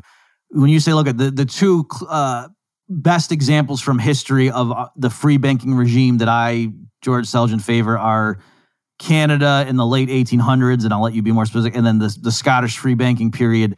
Does Larry also like the Canadian one, or do you not know? I think so. He doesn't talk about it as much. And I should say that it's not necessarily that these are the best illustrations in the sense of the ones that were the most successful or the most consistent with the assumptions of what free banking requires. But they are the two concerning which we know the most, that we know pretty much fit the ideal. Okay. They're not perfect. There hasn't been any perfect system as far as I know where there's no government at all. But we know a lot about the performance. We have a fair amount of statistics, especially about the Canadian case. And that's probably as much as important as any reason why I like the Canadian case, because we actually have a fair body of knowledge about how it worked. Okay, great. So why don't we do the Canadian one first? Sure. Because that's I think there's not as much a background that you got to explain for people, and we can explain our different perspectives pretty fast. So, oh no, I just should have had this pulled up. I'm trying to. So I was doing a thing at the Mises Institute, a talk on this, and I You're going to show me the Canadian GDP or GNP for the last few decades. Is that right? Is that the chart? Well, I mean, we could get in that, but I think that's too hard for people to follow. I just want to do the table of contents thing. The one that you think was a cheap shot. Oh, the one from yeah. Okay, so here's my fairly simplistic observation, and then I'll let you defend. Oh man, I just had it.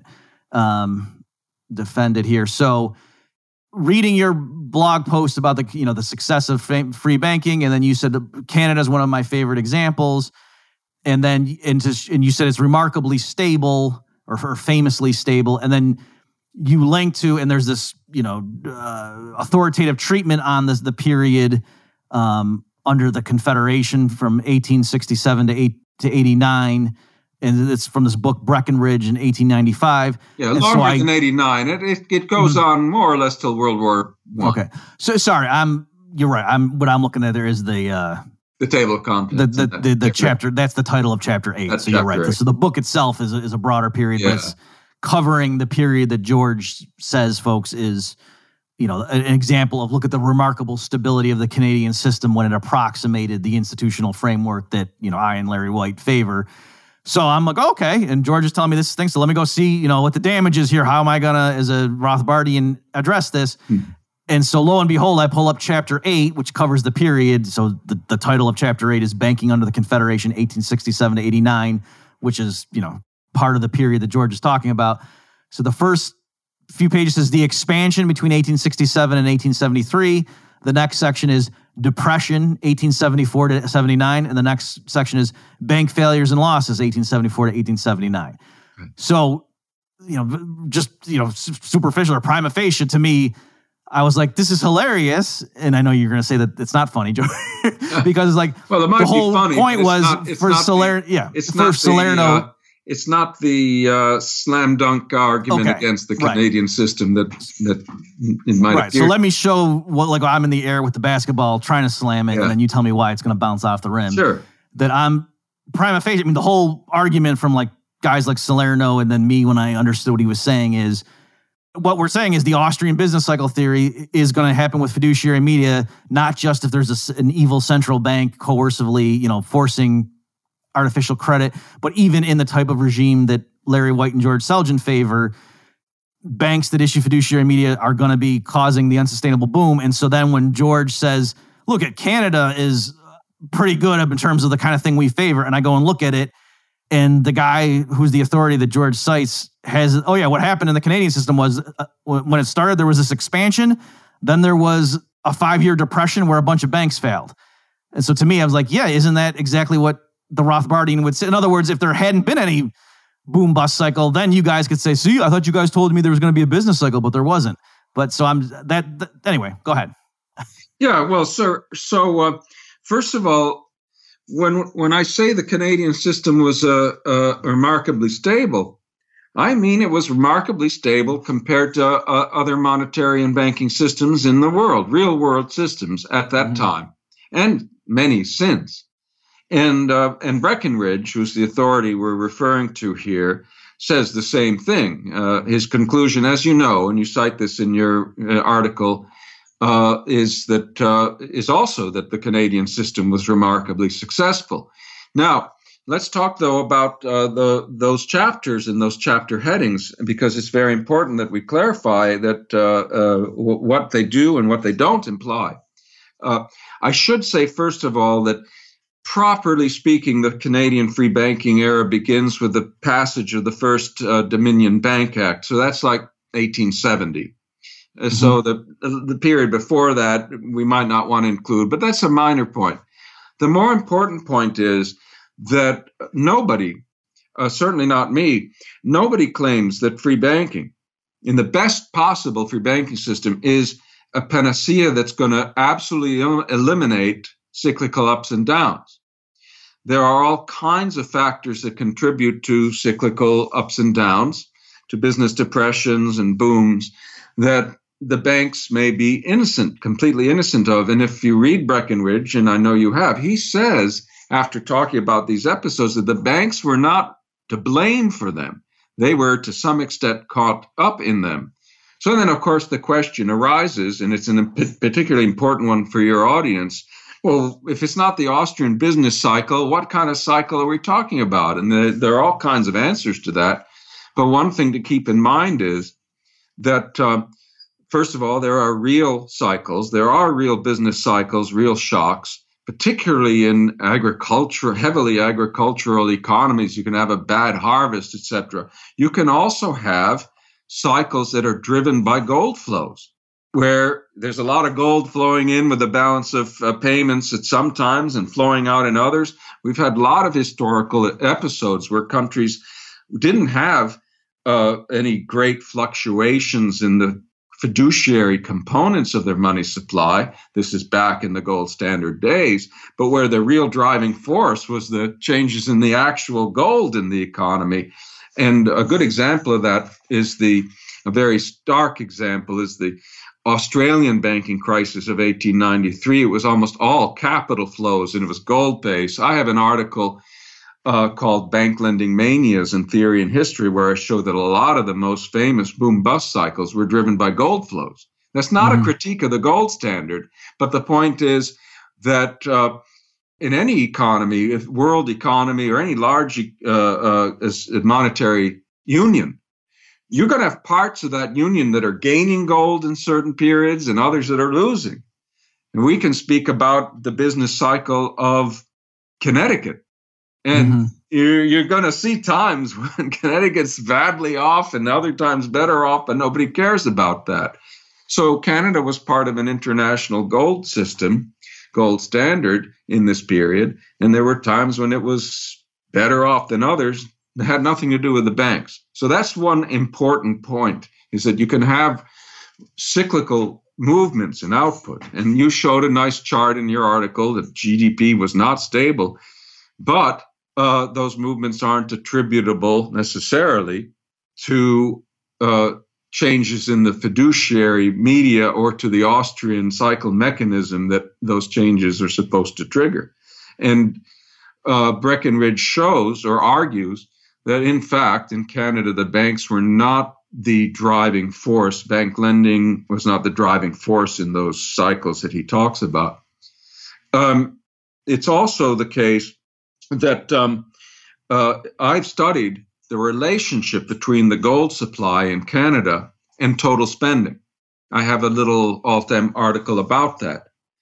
And I compare that relationship to what's going on in the United States. But for our purposes, what matters is I found there was a very close relationship between a fairly stable relationship between total spending in Canada, nominal GDP, and the gold base, which is again evidence that the big fluctuations in spending that are happening, which presumably would drive fluctuations in real output, are mostly attributable to changes in the gold stock, not to changes in the fiduciary media ratio or whatever you want to call it.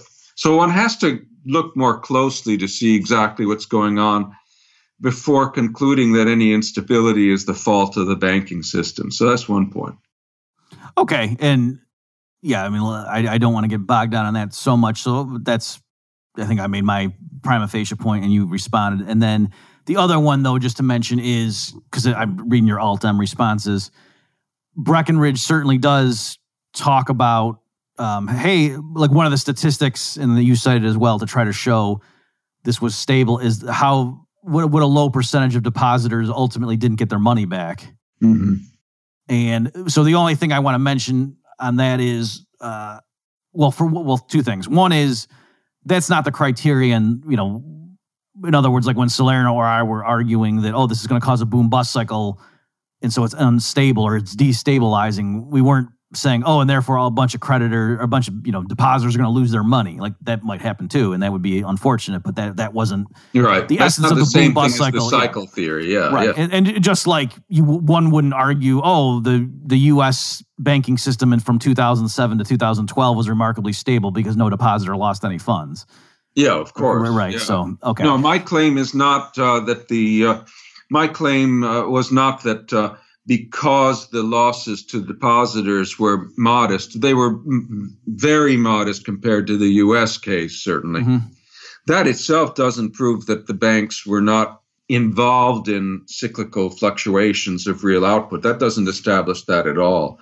Okay. So that's a separate argument. But because Breckinridge had a chapter on losses, I wanted to make sure people understood that the evidence he was providing in that section was not evidence that losses in the Canadian system were particularly bad. Fair enough. Not bad at all compared to the U.S. The U.S. case is a low bar during that time. Let's be fair. So one of the things that I wanted to emphasize is how much better the Canadian system was compared to the U.S. system of that time. And it's important because it goes to the question of whether the real problem in the U.S. was the lack of a central bank, which is what you hear so often. Mm-hmm. And in Canada, they really actually, and gets to the nub of our discussion, one of the reasons why I think it is fair to call the Canadian systems and Scottish systems successful is simply the way the people who had to deal with those systems responded to them. They didn't complain about them the way that we complain about our system and the way many people complain about different banking systems today, or the way people complained about it here in the past or in England in the past. The fact is that it was notorious, say around 1895, it was notorious that the Canada system was so much better than the U.S. system. And in the same way, in England, and in Britain, it was notorious in 1840 that the Scottish system was a lot more stable than the English system. So everything's relative, right? Mm-hmm. We're talking about how these systems were perceived at the time, both by the people who had to deal with them directly or by observers from neighboring countries who had them to compare their own systems with. And that's where you had accolades. Who brags about their monetary and banking system anymore? So now that does not exclude in itself, of course, the possibility that as successful as these systems were relative to other fractional reserve systems, it could still be the case. I would argue against it, but it could still be the case that these people, everybody would have been much happier if they'd had a 100% reserve system. The problem there, Bob, and it's hard to argue on this, is the simple fact that we don't have a lot of experience of 100% reserve systems to go by. So it's easy to convince people that the counterfactual would be everyone's happier. We don't know that. We do know, and I have looked into how actual 100% reserve banks that have existed have functioned, and they had problems. And one of the problems was that they seldom stayed 100% reserve for very long. So it's not clear. There are costs to 100% reserve banking that mustn't be overlooked. And one of them is that in some circumstances, they can actually be worse at maintaining monetary equilibrium. We talked about that. I argued that point earlier. But the other is simply that you get less savings that are being invested productively through bank intermediation, which detracts from potential economic growth. And that can add up to a big cost in the long run, especially. Okay, yeah. So let me just restate, because in our Soho forum debate, in response to you saying things like this, I tried to make a point, and I think because you're rushed, you only have the clock's ticking. I don't think I said it well. So you said something along the lines of, if you go and look at all the major bank crises, things that economic historians will agree this was a bank crisis, throughout history. George Selgin, can always point to lots of other interventions from the government into the banking and monetary systems. Besides, there were other things going on. It wasn't merely that fractional reserve banking was allowed.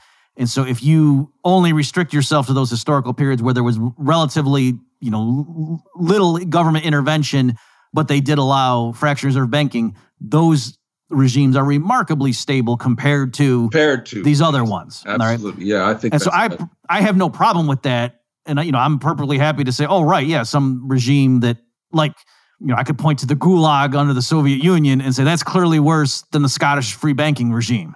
Well, or to be more serious, the English banking system was better and the U.S. system was worse than the Canadian. I think those are more germane comparisons. No, sure, but I'm just making the point that that doesn't therefore prove free banking is great in your guys' sense.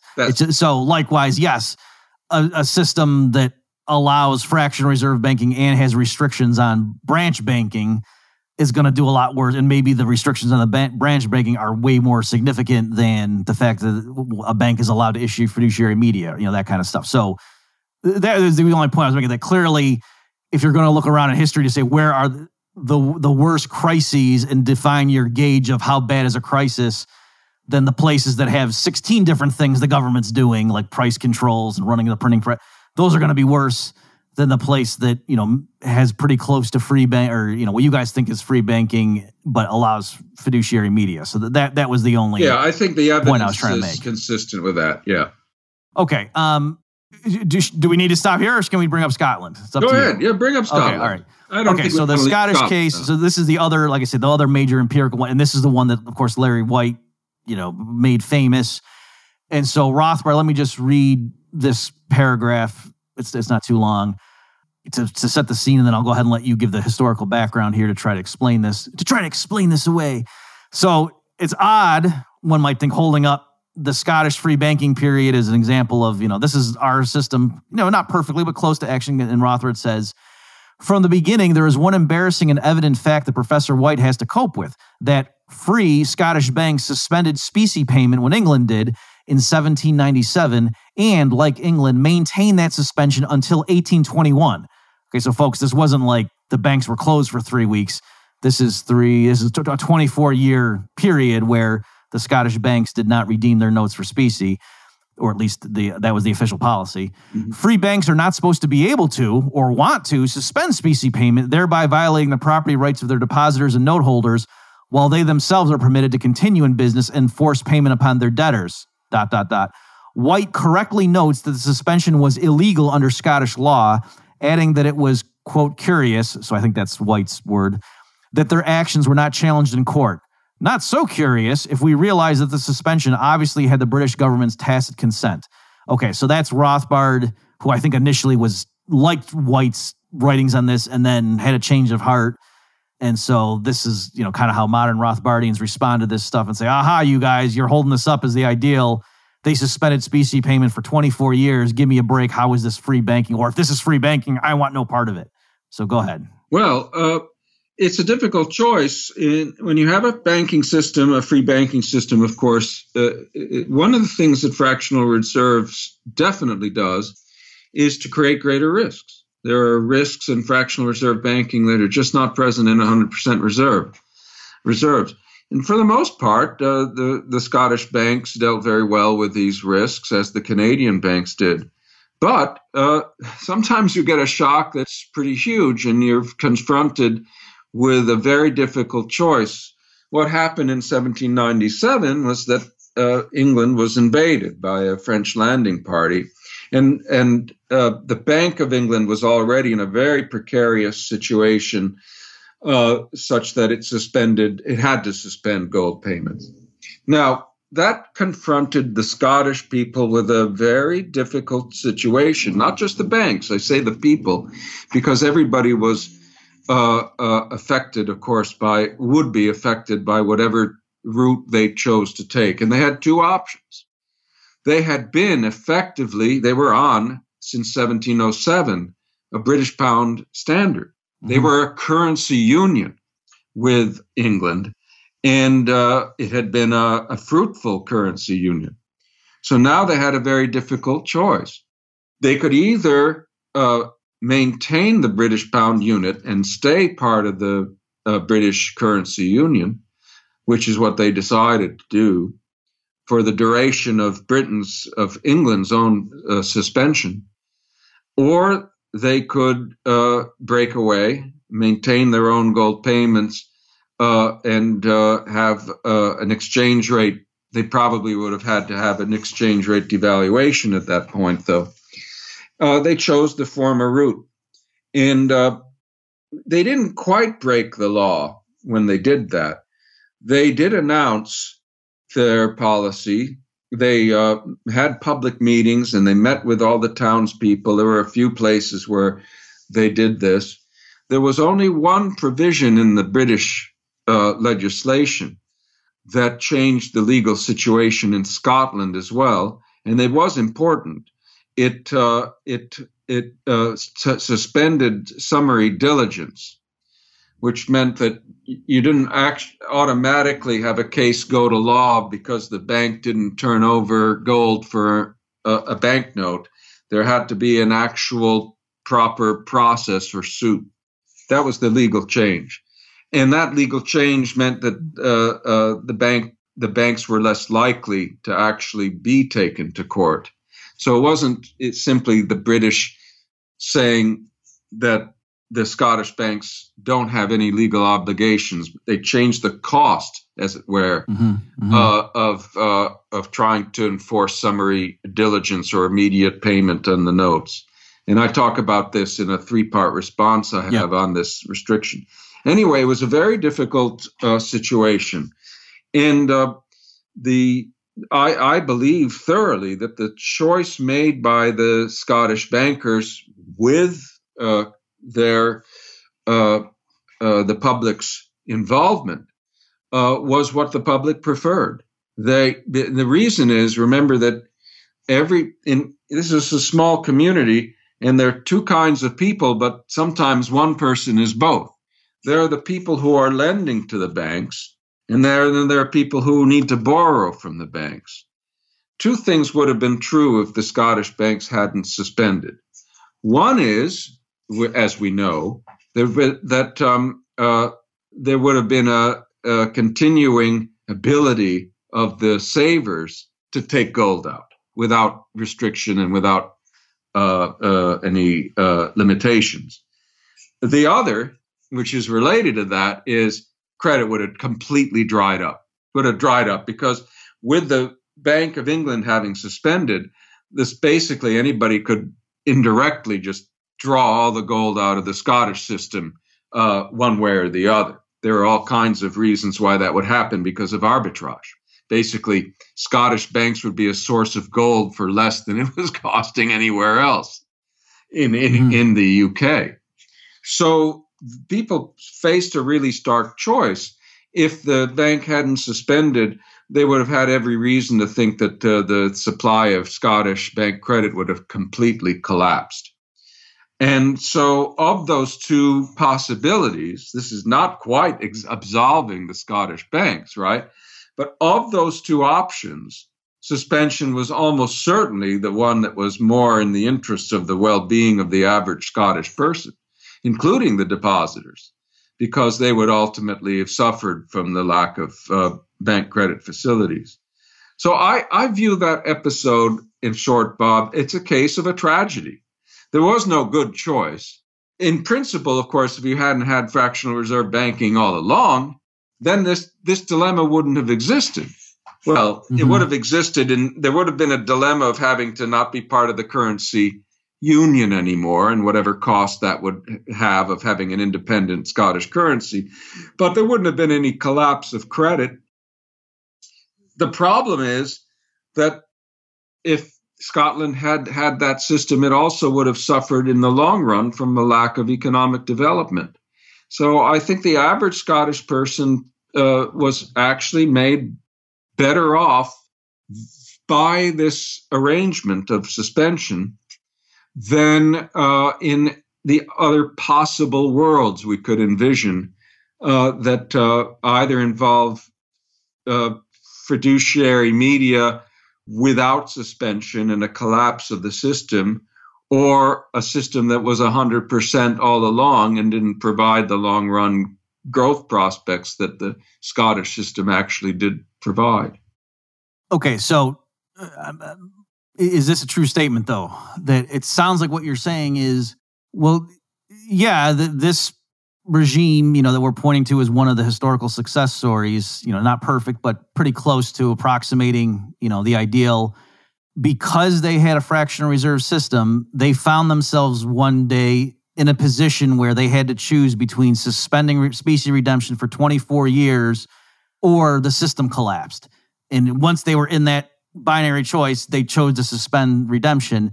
So I'm saying, doesn't that kind of redound to the credit of the people saying, fractional reserve banking is kind of risky and it's a not very stable foundation for your banking system? No, I don't think it does, because we have to think of all the different counterfactuals. So I'll play the representative Scots person. The one thing we can't abstract from is the actual initial shock, the invasion and its consequences. Let's suppose that it doesn't matter. That's going to happen no matter what banking system Scotland has. Right. Then the question is, would the average Scots person be better off not having access to a fractional reserve system, being in a 100% system is when that shock hits, or being in the fractional system with suspension, or being in the fractional system without suspension? And I would rank the order of desirability of those three actually as best is what they did, fractional with suspension. Next to that, fractional with a crash, believe it or not.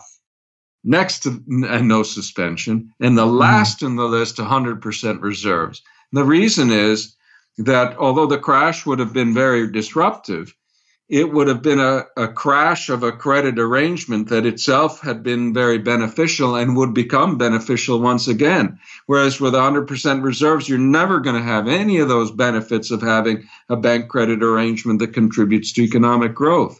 So you might, in the long run, still have been better off with a crash than with a 100% system where your Scottish public savings aren't contributing anything to economic growth, your monetary savings. And Adam Smith, the reason I believe that, and I'm putting it starkly to be provocative in part, Sure. I actually kind of believe this. Adam Smith's book 2, chapter 2 about money is where he waxes eloquent about the Scottish system. And mind you, this is before, right? This is 1776. And he's saying how up to that point, the system has provided all these benefits for economic growth. It's a very profound chapter because it talks about how fiduciary media contributes to total investment. And in those days in Scotland, it was extremely important. Bank savings, bank intermediated investment isn't a big part of total investment in modern economies. But in those days, it was really important. And so if you read that chapter and you think, okay, here's all these benefits that are accruing from the system right up through 1776, and they're going to keep on accruing until 1797. And now let's imagine that because of suspension and a crash, non-suspension and a crash, you have this collapse. And eventually it's going to take you years to get out, as usually happens. And then you're going to be back in that system, and it's going to go on for another 30 years or 40 years. Overall, I think the economy would have ended up better off at the end of the free banking period, even with a crash, than if the Scottish economy, than if it had had 100% reserves from the get-go. That's what I think. Okay.